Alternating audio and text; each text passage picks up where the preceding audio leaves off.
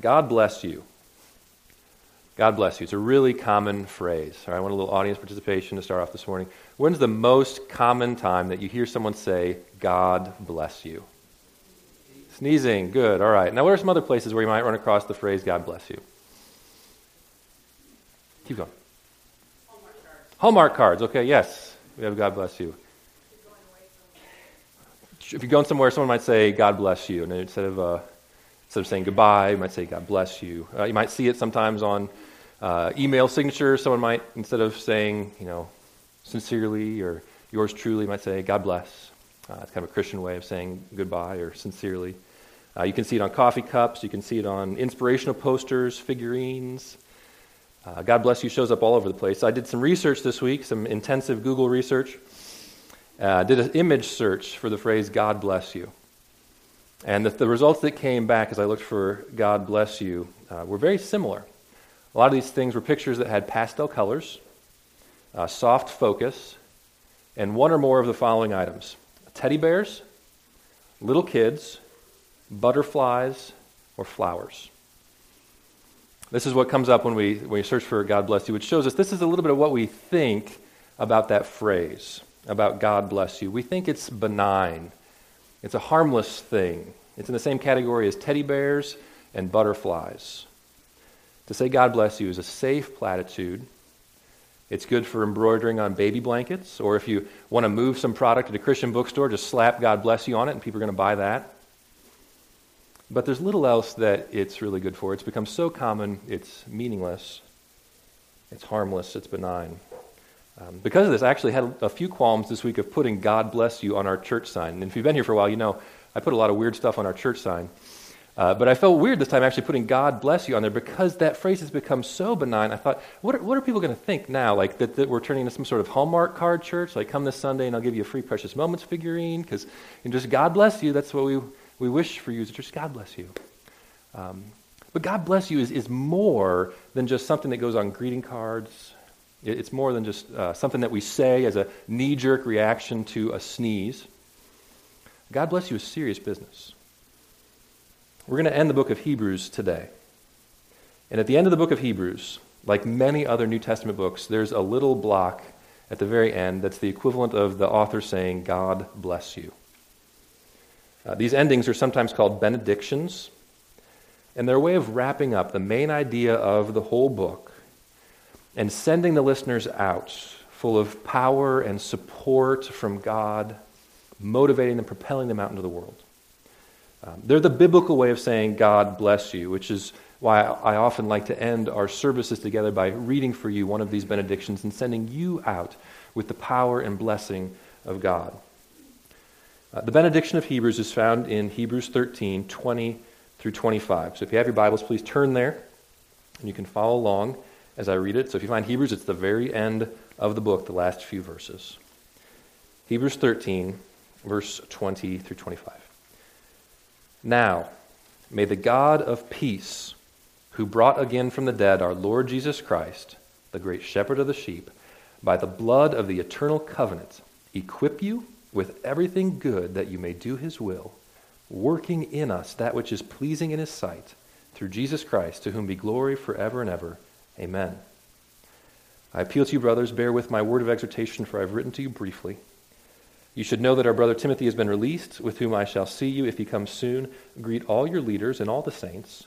Those who come from Italy send you greetings. Grace be with you all. These few verses here at the end, especially verses 20 and 21, are the way that the author of Hebrews says, God bless you. And all I want to do this morning is unpack these verses, this blessing, to try to reclaim for us a little bit the power of that phrase, the power of the blessing of God. I want to do it by asking 4 questions. Who blesses? Why does he bless?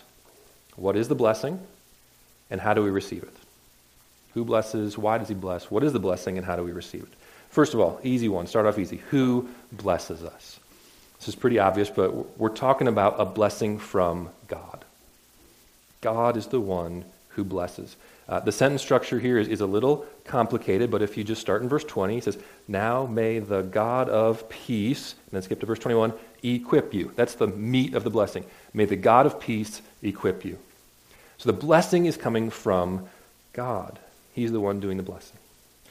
Which God? Well, he gives us a little bit of an explanation here. He says it's the God who brought again from the dead our Lord Jesus. It's the God who raised Jesus from the dead. Why would he throw that in there? Why do we need to know that happened?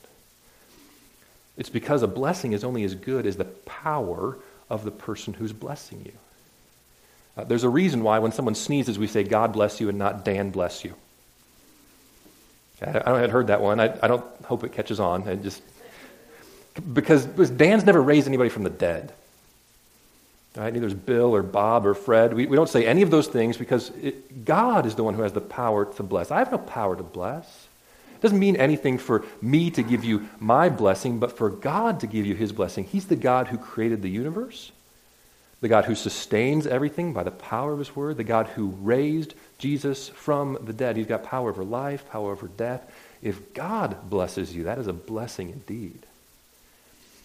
So as we look at this blessing of God, we should brace ourselves. This is going to be a big blessing. It's a blessing that comes from God. We'll see what that blessing is in the third question, but first we need to say, why would God bless us? Why would the God who raised Jesus from the dead care about me to give me a blessing? Verse 20 says, God is doing what he's doing by the blood of the eternal covenant.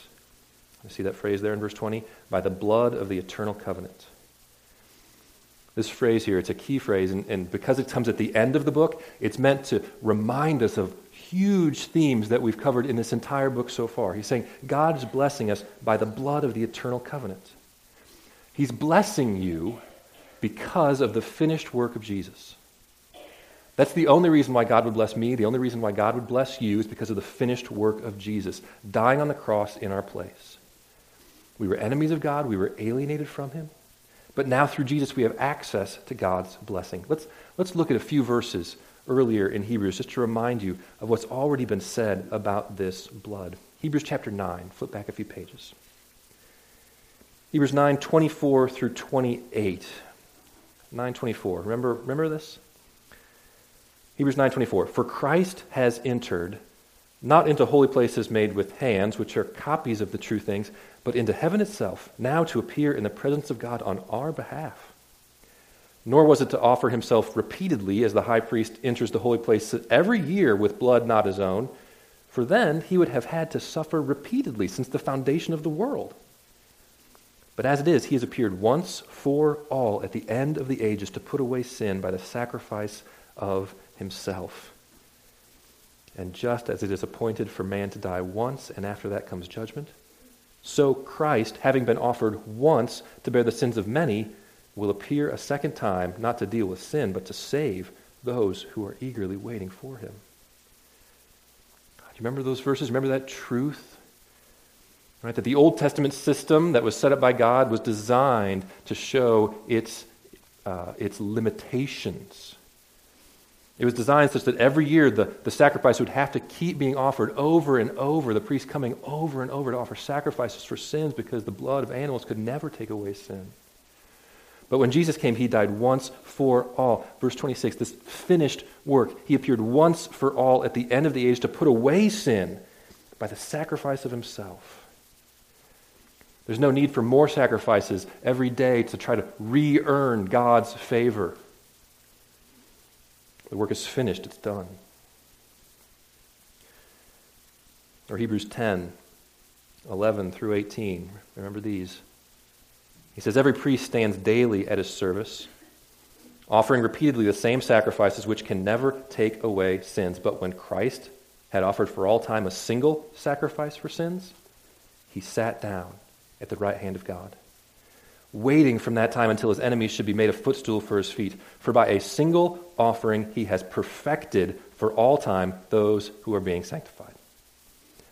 And the Holy Spirit also bears witness to us, for after saying, this is the covenant that I will make with them After those days, declares the Lord, I will put my law on their hearts and write them on their minds. Then he adds, I will remember their sins and their lawless deeds no more.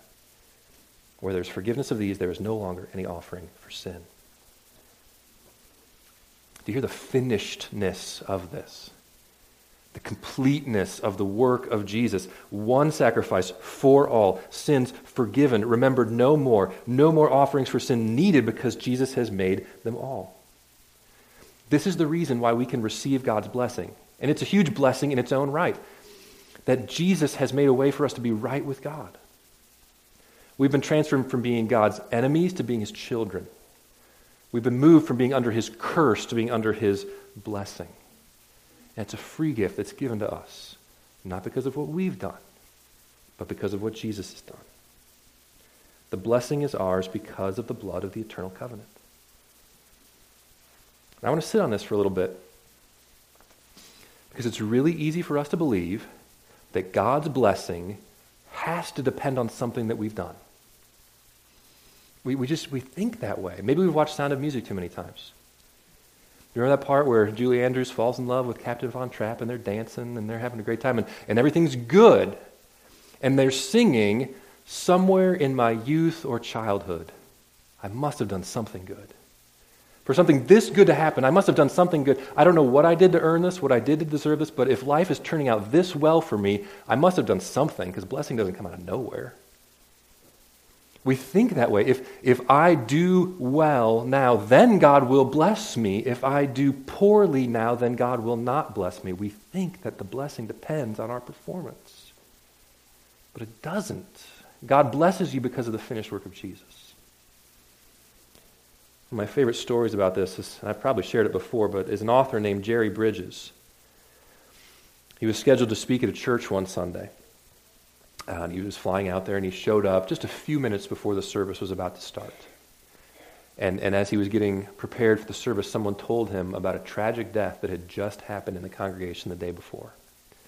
And he looked at his notes and he realized, this message that I'm speaking today, this is not what the people need. This is not appropriate. And so he realized, I've got about 10 minutes to come up with a new sermon to give to these people who just lost someone in their midst in tragic death. And so he began to pray and ask for God's blessing. But as he did that, he began to think, man, do I even deserve God's blessing? He was thinking, okay, this is a big thing I'm asking God for. Did I do a quiet time today? Oh, then there was that woman on the airplane that I looked at. It's a little too long. How long has it been since I shared my faith? And he started to kind of freak out, like, I don't know if I'm in a place right now where I can expect God to bless me because I haven't been a good person recently. And then he remembered the gospel. And he realized the whole gospel is that we don't deserve God's blessing. We never deserve God's blessing. The whole reason any of us get blessing from God at all is because of Jesus Christ. And when Jerry remembered that, he was able to calm down, realized it wasn't up to him and his performance, that God's blessing was by grace, and so he asked for that grace. He relaxed, and God blessed him with a sermon that he was able to share with those people.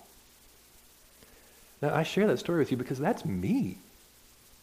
It's probably you too, a little bit. That's me. I mean, when I think about God's blessing, I think of it as a conditional thing that comes to me based on my performance. Have I been good enough this week? Have I done enough things that I would deserve God to bless me? And if not, then I don't expect it.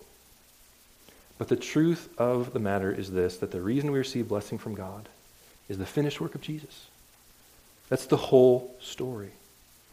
God doesn't bless us because of our performance. He doesn't bless us because we've been good.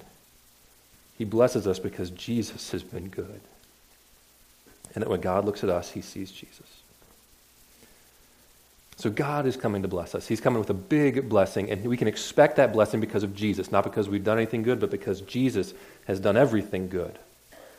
So what then is the blessing? Let's look at these verses again at the end of Hebrews. We've seen that God blesses us with grace through Jesus, but it doesn't stop there. He doesn't just give us forgiveness of sins. He also gives us the ability to change. And this is really the heart of the blessing here, that we now get to live in obedience to God. Look at verses 20 and 21 again. We'll see there's two parts to this blessing. In verse 20 says, "Now may the God of peace, who brought again from the dead our Lord Jesus, the great shepherd of the sheep, by the blood of the eternal covenant, equip you with everything good that you may do his will. That's the first part of the blessing. Verse 21, he's praying that God would equip them. So the first thing God does is he equips us to do his will. The prayer is, may God bless you by equipping you to do his will. Praying that God would give us what we need, give us the tools that we need, so that now we can actually go out and live a better life. That's the blessing he's asking for. This word that's translated equip in verse 21 is used in a couple different contexts in Greek, and it really helps us understand it.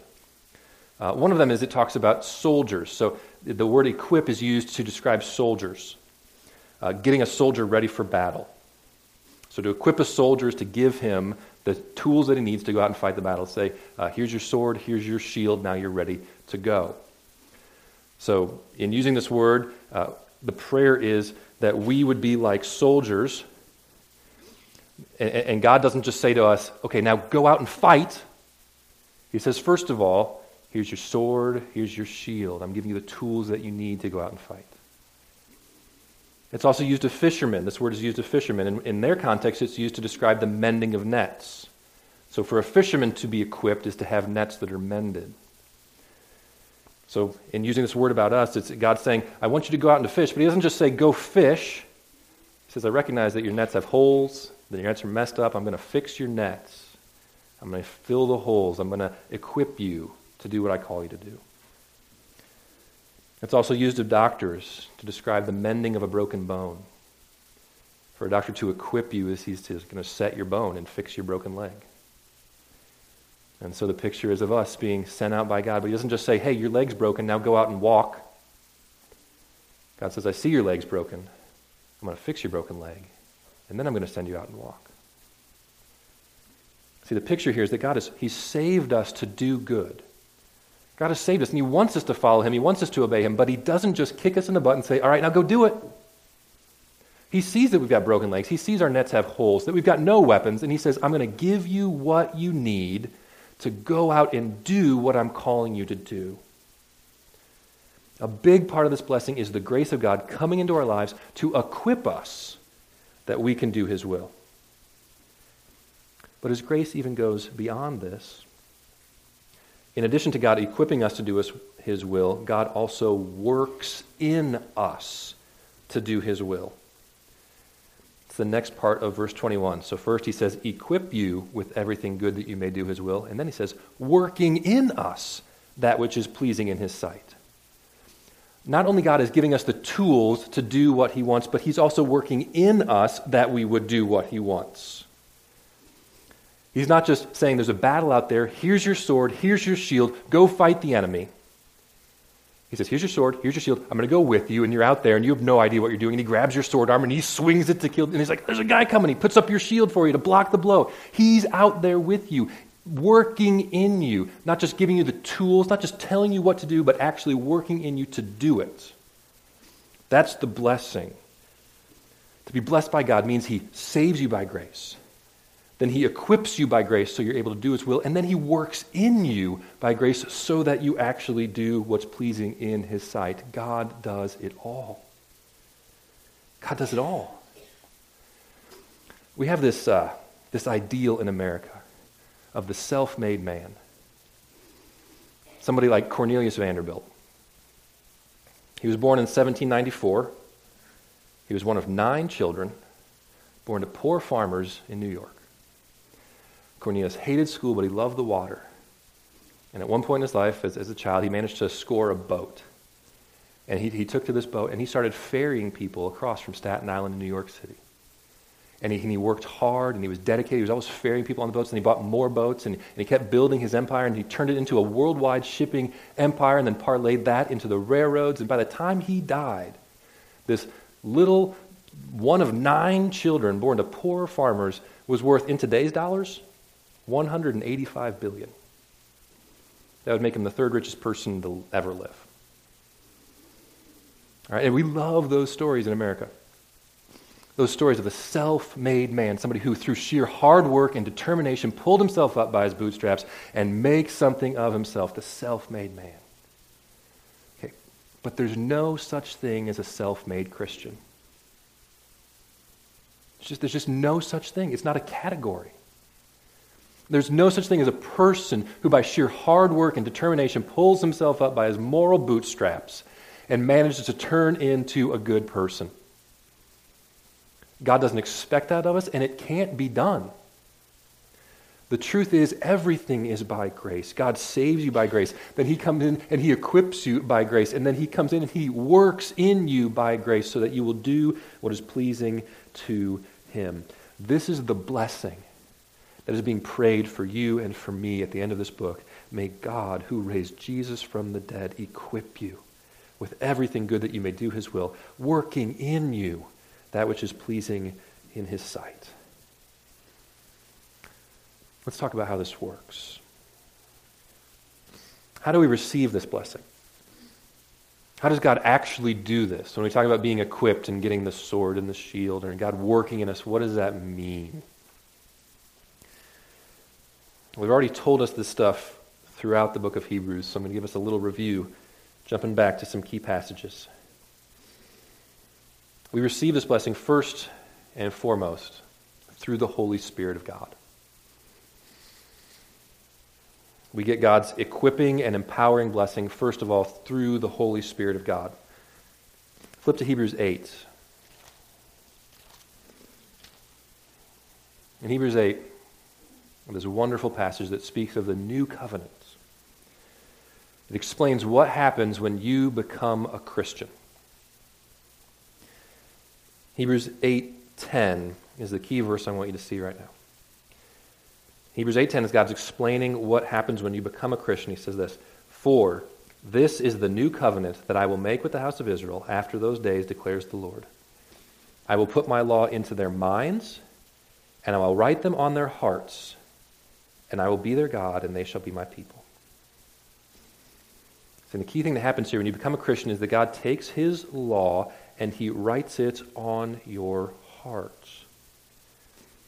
Before you were a Christian, you probably knew some of the commands of God.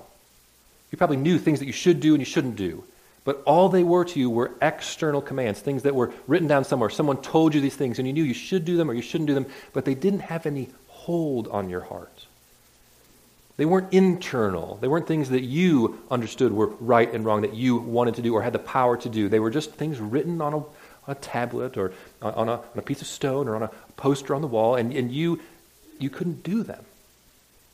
He says what happens when you become a Christian is that God moves into your life. The Holy Spirit of God comes into your life. He changes your heart, removing a heart of stone and giving you a heart of flesh, a heart that can keep his commands, a heart that has the commands of God written on them so that now you can obey. One of the most dramatic examples I know of this is a friend of mine named Mark, who was an alcoholic, full-blown alcoholic. And he was ruining his life, ruining his family, and he wanted to stop. He knew it was wrong, but he couldn't. He knew he was destroying his family. He knew he was destroying his life, and it was the wrong thing to do. He couldn't stop. But then one day, someone came into his life, shared the gospel with him, and Mark believed in Jesus. And in that moment, the Holy Spirit moved into his life, transformed his heart, took the law of commands that said, don't get drunk, and put it on his heart. Such that in that instant, and this was miraculous, in that instant, Mark lost the desire to drink completely. And he was transformed, and it's been like 40 years, and he's still sober and still clean. And he said it was a miracle. God just took it away in that instant, completely transformed, because the Holy Spirit came into his life and changed him. That's a picture of the blessing of God. The law that used to be on the outside now becomes inside. Now, Mark would be the first one to tell you it doesn't happen that way for everybody exactly like that. Okay, it's not always the case, even with alcoholics, that the moment that you believe, God takes away the desire to drink. It's not always. God does do that sometimes, not always. He does do that sometimes for whatever sin you might be facing, just it's gone. But a lot of the time, God works more gradually than that. Sometimes it looks like this, where God just comes into your life and he gives you a new conviction that what you were doing is wrong. The Holy Spirit works by telling you, even though you still do it, and when you do it, you feel a conviction. So it may be that you become a Christian, and a little while later you're out with your old friends you've hung out with for years, and you're talking with your friends, and the conversation goes where it always does. You start making fun of your neighbors, gossiping about your husbands or wives. And formerly, this was like your favorite thing to do. This is how you would pass the time. You were quite good at it. You were funny. You got a lot of enjoyment out of making fun of your neighbors, about sharing the latest juicy gossip, of tearing other people down. You never had any problem with it before. But this time, you start going down that way and you realize, this is wrong. This just doesn't feel right. I know a week ago I was leading this, but today something's different. Something's changed. What's changed? What's changed is that God has moved into your life, and He's in you, equipping you and working in you to do what is pleasing in His sight. And the way He does that is through His Holy Spirit convicting you of that sin, so that now you say, I don't want to do that anymore. And gradually you change. Okay, it happens with gossip. It could happen with, formerly you watched a certain show and you had no problem with it whatsoever, and then you became a Christian. And without anybody even telling you, you see it and you realize, this is not what I need to be watching. Or you used to blow up in anger all the time and never feel like you had to apologize to anyone. But now, after you blow up again, there's this conviction in your heart. It says, I got to make this right. I need to humble myself. I need to ask for forgiveness. Where did that come from? That didn't come from you pulling yourself up by your moral bootstraps because you're some sort of awesome self-made Christian. That conviction comes from the Holy Spirit. It's God working in you to do what's pleasing in His sight. God equips us. He works in us through His Holy Spirit, writing His law in our hearts. He also does this through the Word of God. Flip back a few more pages to Hebrews chapter 4.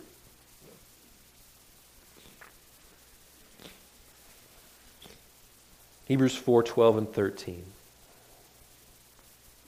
It says this: For the Word of God is living and active, sharper than any two-edged sword, piercing to the division of soul and spirit, of joints and of marrow, and discerning the thoughts and intentions of the heart. And no creature is hidden from His sight, but all are naked and exposed to the eyes of Him to whom we must give account. This passage speaks to one of the major problems that we have as humans. One of our major problems is that we don't know what our problems are. We're just really bad at self-diagnosis. We're great at self-deception. We're great at saying everything's fine, of convincing others, even ourselves, that everything is fine. But there's something wrong with us. So we're like a person walking around with intense abdominal pain. And we're just like, well, that must be how everybody feels. I'm fine. No problem. But the Word of God is like a skillful surgeon who comes in like a scalpel, cuts to the heart of the issue, and exposes our sin then and cuts it out. We're great at hiding our sin from others, from ourselves, but the Word of God exposes our sin and says, you got to deal with this. And that's how God works in us, equipping us, empowering us. It's through the Word of God. I had a humbling and fresh experience of this in my own life this week. On Wednesday morning, I woke up and I was just stressed, anxious, felt like I had a lot to do, and just instantly. You ever wake up like that and just before your feet even hit the ground, you just get hit with, today is not going to be a good day. I'm pretty familiar with that feeling, and normally what I would do in that situation is I would use that stress and that anxiety to propel me to get working really fast, to work really hard, and to get as much done as I possibly can. And so what that usually looks like is, well, if I can, sometimes I read my Bible in the morning, so I'll skip that. That's not necessary. I don't have time for big breakfast, just quick breakfast, get out. I just need to get to work as soon as possible and start doing something so I feel better about myself, because I just feel like I'm a horrible person because I haven't been doing what I need to do. By God's grace, on Wednesday morning, I resisted my normal pattern, and I took time to read the next chapter in my Bible reading, which was Psalm 15. And contrary to where you might think this is going, when I read Psalm 15, I felt worse. So it's short. I'll read it for you. It says, O Lord, who shall sojourn in your tent? Who shall dwell on your holy hill? So he's saying, who can be with God? Who is good enough to be with God? It says, he who walks blamelessly and does what is right and speaks truth in his heart, who does not slander with his tongue and does no evil to his neighbor, nor takes up a reproach against his friend, in whose eyes a vile person is despised, but who honors those who fear the Lord, who swears to his own hurt and does not change, who does not put out his money at interest and does not take a bribe against the innocent. He who does these things shall never be moved. So this made me feel worse, because where I was at when I read it was I was already condemning myself. I was already feeling like I wasn't good enough. Like if I had just been a harder worker on Monday and Tuesday, and if I was just smarter, if I just did better, then I wouldn't be in this situation. So I was already feeling like a failure. And then I read these verses and say, who can dwell with God? A perfect person. Who has the right to be with God? Someone who's blameless, who never slanders, who never reviles another, who honors God and honors people who honor God. And I read that and I thought, that's so not me. But that's not me. So now I'm freaking out. In addition to feeling like I have a lot of work I need to get done, I'm feeling like I am not even acceptable before God. But you know what that did? The Word of God exposed my real sin. The Word of God exposed my real sin. See, I was thinking, my problem is that I didn't work hard enough. I didn't do enough. My real sin was I was thinking, if I only perform, then God will love me. If I'm only getting my work done, then I'll be accepted. And I looked in the perfect mirror of the Word of God, and he says, you know what? You can never do enough. You can knock out all your work and go down the road to another church and do all their work too, and you still wouldn't be good enough. Who can stand before God? Who can stand on his holy hill? You know who can stand before God? Jesus. Jesus can stand before God. And I can stand before God because of Jesus. Not because I get my work done, not because I'm such a good person, but because Jesus is a good person. See, opening up the Word of God that morning forced me to face my sin, to go back to the gospel, and that gospel liberated me to live that day, to actually go out on that Wednesday relatively relaxed and confident and productive, because the Word of God was working in me. Now, the point I want you to take from that is, I am not the hero of that story, right? The point of that is not, oh, look at Dan reading his Bible, isn't that so great? The point of that story is I'm neurotic and insecure, okay? I'm not a hero. The hero was Jesus, right? The hero is God. And in my weakness, turning to Scripture and saying, Lord, would you work in me today? Would you equip me today to do your will? And he did. That's what it means to be blessed by God, that he comes in and saves us by grace. And then he says, you're not on your own. I'm going to help you. And the Word of God is one of the major ways in which he does that. The third way, and there's probably more, but the third big way that we get this blessing from God is through the people of God. The people of God. Look at Hebrews 10, verses 24 and 25.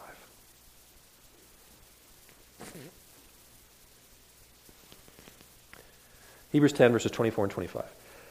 He says, and let us consider how to stir up one another to love and good works, not neglecting to meet together, as is the habit of some, but encouraging one another, and all the more as you see the day drawing near. This is an encouragement that tells us, even from the first century when this letter was written, right after Jesus lived, even from the first century, there were some people who were convinced that they didn't need other Christians to walk and live the Christian life. Folks who thought, I can be fine on my own. I don't need to meet together. Verse 25 says it's the habit of some. So from the very beginning, there have been Christians who said, I don't need the church. I don't need other Christians to help me.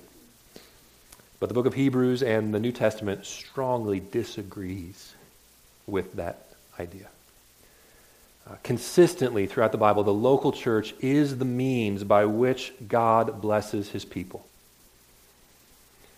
We get the idea sometimes when we say, God bless you, like it's a direct line from God to you. Like, may God bless you in some sort of way. God just showering blessing on you, and you just receive that direct from him as if no one else is involved. But most of the time, when God blesses you, he blesses you through his people. Right? God blesses you when someone serves you by teaching your kids about Jesus. That's a blessing from God coming through his people.